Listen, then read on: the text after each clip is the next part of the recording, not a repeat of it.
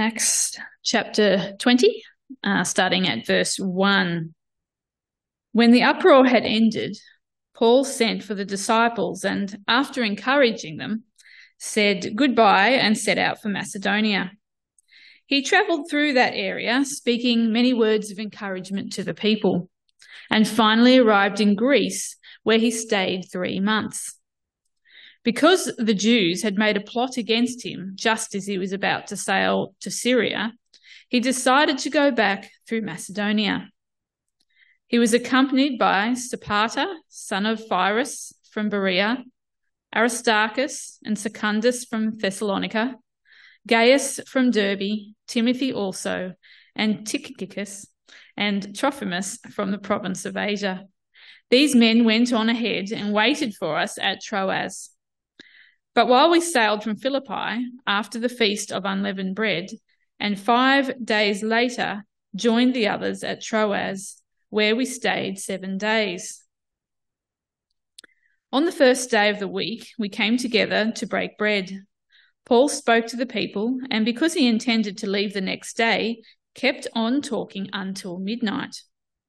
There were many lamps in the upstairs room where they were meeting. Seated in a window was a young man named Eutychus, who was sinking into a deep sleep as Paul talked on and on. When he was sound asleep, he fell to the ground from the 3rd story and was picked up dead. Paul went down, threw himself on the young man, and put his arms around him. "Don't be alarmed," he said. "He's alive." Then he went upstairs again and broke bread and ate. And after talking until daylight, he left. The people took the young man home alive and were greatly comforted. We went on ahead to the ship and sailed for Assos, where we were going to take Paul on board. He had made his arrangement because he was going there on foot. When he met us at Assos, we took him on board and went on to Mytilene. The next day, we set sail from there and arrived at Kairos. The day after that, we crossed over to Samos, and on the following day arrived at Miletus. Paul had decided to sail past Ephesus to avoid spending time in the province of Asia, for he was in a hurry to reach Jerusalem, if possible, by the day of Pentecost. From Miletus, Paul sent to Ephesus for the elders of the church. When they arrived, he said to them, "You know how I lived the whole time I was with you, from the first day I came into the province of Asia. I served the Lord with great humility and with tears, although I was severely tested by the plots of the Jews. You know that I have not hesitated to preach anything that would be helpful to you, but have taught you publicly and from house to house. I have declared to both Jews and Greeks that they must turn to God in repentance and have faith in our Lord Jesus. And now, compelled by the Spirit, I am going to Jerusalem, not knowing what will happen to me there. I only know that in every city the Holy Spirit warns me that prison and hardship are facing me. However, I consider my life worth nothing to me, if only I may finish the race and complete the task the Lord Jesus has given me, the task of testifying to the gospel of God's grace. Now I know that none of you among you, whom I have gone about preaching the kingdom, will ever see me again. Therefore, I declare to you today that I am innocent of the blood of all men, for I have not hesitated to proclaim to you the whole will of God. Keep watch over yourselves and all the flock of which the Holy Spirit has made you overseers. Be shepherds of the church of God, which he brought with his own blood. I know that after I leave, savage wolves will come in among you and will not spare the flock. Even from your own number, men will arise and distort the truth in order to draw away disciples after them. So be on your guard. Remember that for 3 years I never stopped warning each of you night and day with tears. Now I commit you to God and to the word of his grace, which can build you up and give you an inheritance among all those who are sanctified. I have not coveted anyone's silver or gold or clothing. You yourselves know that these hands of mine have supplied my own needs and the needs of my companions. In everything I did, I showed you that by this kind of hard work, we must help the weak, remembering the words the Lord Jesus himself said, "It is more blessed to give than to receive." When he had said this, he knelt down with all of them and prayed. They all wept and as they embraced him and kissed him. What grieved them most was his statement that they would never see his face again. Then they accompanied him to the ship. Please leave your Bibles open there at Acts 20. Let's pray before we get into God's word. Father God, as we approach these verses, we pray that your Spirit would give us eyes to see and ears to hear. Lord, quieten our hearts so that all of the things that will happen later on today are not a distraction to us now, that we might sit in your presence and hear from your Spirit and be reminded of the urgency of the good news of Jesus. We pray this in Jesus' name. Amen. Around a month ago, Tamara and I found out that a good friend of ours passed away. And it wasn't the usual way that you would hear that someone that you knew quite well had passed away. I'd been trying to reach this friend for quite a while. He lived in the city, so nowhere nearby. But recently, no matter how many messages I sent him, no matter how many messages I left on the phone, there was just no reply. And so we were left to do the only thing we could, which was to do a Google search on him, try and figure out if we could email him some way or get back into contact. And sadly, we came across his death notice. And to be honest, that left us feeling really quite shell-shocked. We always thought there'd be more time. He was an older gentleman that we'd gotten to know when we were living in Queanbeyan, just before we got married and then afterwards. We lived in the same block of units in Queanbeyan, and he was the caretaker of those units, always fixing up something around the place. And both of us liked tinkering in our small little single garages underneath the units, much to the frustration of the other tenants. And over time, we got to know each other really well, and we got to do different projects together, and no surprise, I even ended up turbocharging one of his cars. He lived alone, and he was estranged from his wife and his kids. That's part of the reason we weren't told of his passing. And so he really enjoyed our company, and we really enjoyed his. And so for the last 20 years or so, we've kept in contact. And he's sometimes come over to visit us, and we've gone over to visit him. The last time I visited him in person was a few years ago now, and he was in hospital. His body was riddled with cancer, but he didn't let on at the time. He actually played it down and told me it wasn't all that serious, but as it turns out, it would eventually take his life. And sadly, because his family had never met us, we were never told. The last time I spoke to him, I knew that he had cancer. And because I was starting to realise the seriousness of his situation, there was a sense of urgency that I felt, a much greater urgency than ever before for him to come to know Jesus. And so I shared the good news of Jesus with him far more boldly than I'd ever done in those previous 20 years. Now, don't get me wrong, he knew all along that we went to church. He knew we were churchgoers, and he knew we were pretty committed churchgoers. We'd had conversations, I had many conversations with him about leaving my business and going to Bible college, and then later on moving here and becoming a pastor. But he was always very evasive when it came to talking about where he was with the Lord.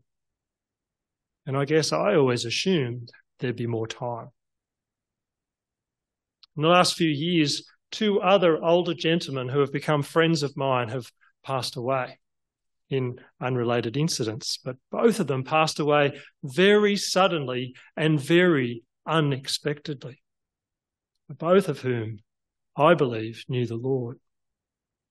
But on the other hand, my friend who just passed away, well, I just don't know.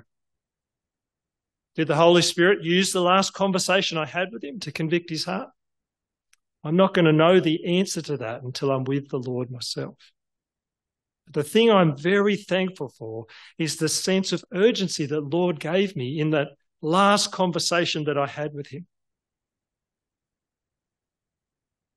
If you're someone who believes that God's judgment against sin and rebellion is real, if you believe that the only way that anyone can be saved is through the faith in the completed work of Jesus Christ, if you are someone who wants to share the good news of Jesus with others, then like me, you'll have regrets about things that you wish you had have said or done, times when you wish you had the right words, and times when you wish you'd been braver and spoken up.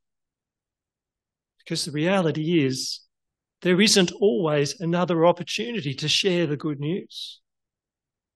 That's what makes the good news of Jesus so urgent. If someone's dog had gotten out of their yard, we'd tell the owner, wouldn't we? Because we wouldn't want that dog to get run over by a car or a truck. If there was a fire or a flood or some other sort of emergency in our town, we would want to tell everyone we knew so they could prepare. And so if we truly believe that God's judgment on sin is real, and we also know the only way of salvation, we should treat that news with that same sense of urgency, because we may not get another opportunity. Last week, as we looked at Acts chapter 19, we heard how Demetrius and the silversmiths had become so afraid of the good news of Jesus that they'd stirred up a mob to try and stop Paul from sharing this news. Now that the mob had been dispersed by the city clerk and everything was quiet again in Ephesus, everything had settled down, it was now time, finally, for Paul and his travelling companions to move on and share the good news of Jesus in other places. By this time, Paul now had 6 travelling companions, which is wonderful for those reading the Bible verses with those tricky names. But they were travelling around with him to help him share the good news of Jesus. Later in chapter 20, in verses 22 and 23, Paul will explain that the Holy Spirit was compelling him now to go to Jerusalem, even though he was completely aware that it was a one-way trip. Paul's time for sharing the good news of Jesus from town to town was coming to an end. And so Paul was investing in these godly men. He was preparing and equipping them. He was discipling them so that they could continue the work after he was gone. And after travelling from Macedonia and Greece, around Greece as well, Paul joined his travelling companions in Troas. Now in Troas, Paul shared with the believers there with an incredible sense of urgency. They shared a meal together, and then Paul began to preach this incredible sermon. He took every opportunity that he had, knowing that this was his final opportunity to share the good news with these believers in Troas. And Paul preached right through the night. In fact, verse 9 says that Paul went on and on. Paul felt this deep sense of urgency to share as much as he could of God's word, anything that might be helpful or encouraging to them, while he was still able to. And these believers seem to have been so eager to hear this message, even though it went on for so long. They were hanging on his every word. In fact, one young man, well, he was listening so intently while he was sitting in the window of the upstairs room that he just began to get more and more tired, struggling to keep his eyes open, but he kept on listening. In fact, he kept on listening until his body could take it no more. He fell out the third-story window, hit the ground, and died. When Paul saw what had happened, he stopped his sermon just momentarily. He went downstairs and he threw himself on the man, something that had been done by Elijah in the past. And he was no doubt praying that this young man would be raised from the grave. And miraculously, this young man did come back to life again. But Paul's sense of urgency to share the good news of Jesus was so great that even after seeing what had happened to this young man, Paul still didn't end his sermon. Instead, they took a short meal break, had some dinner, and then Paul continued on preaching until daybreak. And what's interesting about this is the only time in all of the book of Acts where the Apostle Paul preaches right through the night. Now, don't get me wrong, I don't imagine Paul's sermons were very short. I imagine that he went on for quite a while, but because in this instance, he knew how urgent the message was. He knew this was his very last opportunity to share the good news of Jesus with these people in Troas. He felt this deep sense of urgency to share anything and everything that might be helpful to these believers. In the morning, they left Troas, Paul and his companions, and also Luke. Luke includes himself there in verse 13 by using the word we. And they made their way to Miletus. From there, Paul sent for the elders in Ephesus, knowing that he was on a one-way trip to Jerusalem. Paul was taking every opportunity to encourage these leaders of the church at Ephesus. Now, an elder, a pastor, and an overseer are all different words for the same role. In fact, you can see in this verse, elder and overseer are used synonymously. And the primary role of elders and pastors is to shepherd the flock under their care. They are to teach God's word as it has been handed down to them in the scriptures and guard the flock against false teachers and against false teaching. And so to help these elders faithfully pastor the flock at Ephesus, Paul uses his own life and puts his own ministry up as an example.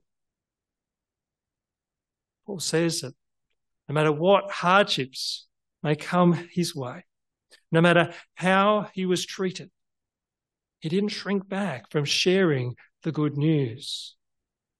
He served with humility and often in tears, and didn't hesitate to preach anything that would be helpful,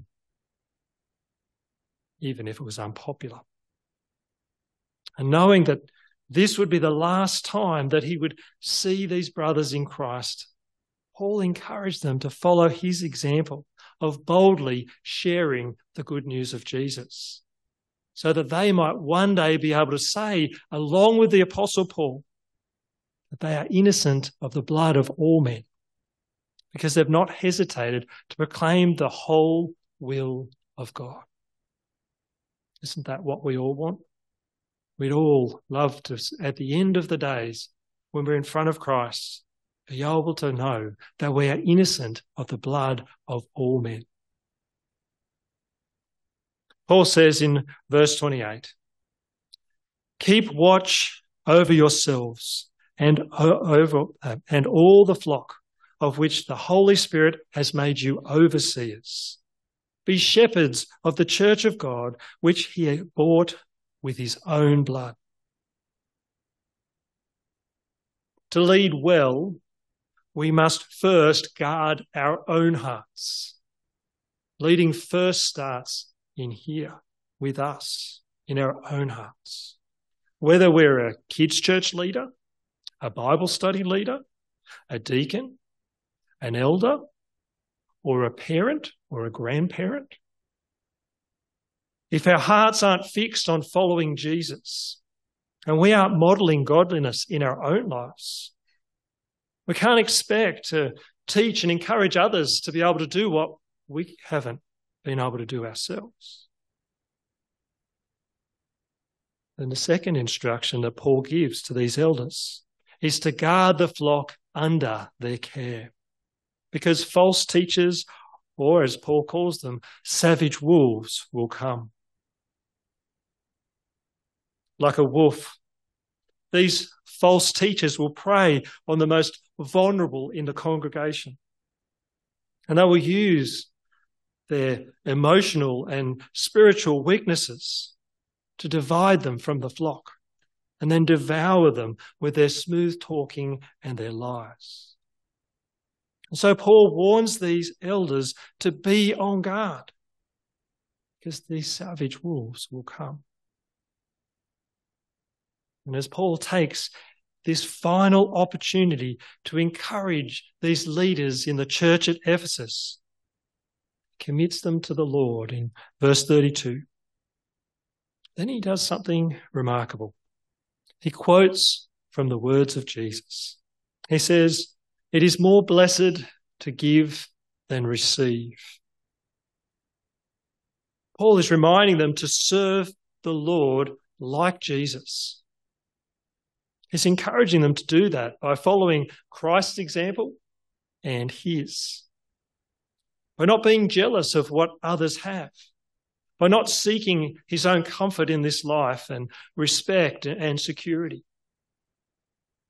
But rather by reminding ourselves daily that we have a far greater prize stored away for us in heaven. It's encouraging us to care for the weak and the vulnerable in order that we could put Christ's love on display and to show care for those who bear his image, and to work hard to gain whatever opportunities we can to share the good news of Jesus. When Paul had finished, these believers, they all prayed together. They embraced Paul. They probably surrounded him, gave him a big group hug. They wept together, because they knew that this would be the last time that they would see their dear friend and brother in Christ. And Paul knew that this was the last time that he would see these brothers in Christ. But even in this time of sadness, there was still hope, because these believers knew that they would one day see Paul again in eternity, because Paul had not neglected to share the good news. Paul was able to confidently, following the leading of the Holy Spirit, to keep heading towards Jerusalem, even though he knew it was a one-way trip. Because he knew he had taken every opportunity that the Lord had given him to share the good news of Jesus. He had already run the race and fulfilled the task that Jesus had set before him. And now he was ready to go through whatever God had for him in Jerusalem. And if we're going to do the same, if we're going to run the race to the end and complete the task that Jesus has set before us, regardless of whether we're a church leader or not, we're all called to boldly share the good news of Jesus. Now, that idea of boldly sharing the good news sounds a bit intimidating. Sounds like we have to do it in a specific way. But really what it means is that we just step out of our comfort zone. It's about taking the opportunities that God gives us with friends and family and community members. And not just relying on our own godliness in the hope that somebody might see how we live differently. None of us know how many more opportunities the Lord's going to give us to speak into the lives of our friends and loved ones. One day, and none of us know when, it will be too late. As Paul shared the good news of Jesus with the people at Troas and spoke right through the night, passionately sharing the hope that he has in Jesus and encouraging them in their walk with the Lord.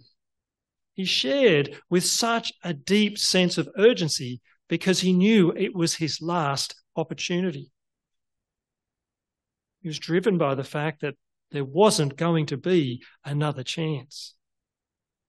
And in some ways, I think it'd be easier for us too if we knew that the next time we spoke to our friends or loved ones, it was going to be the last opportunity.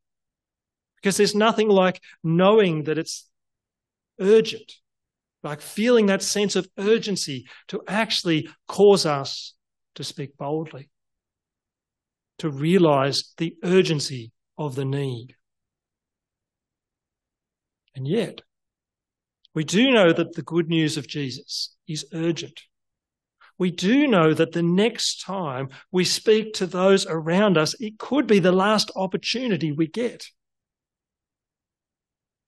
But for some reason, we always tend to assume that there'll be another opportunity.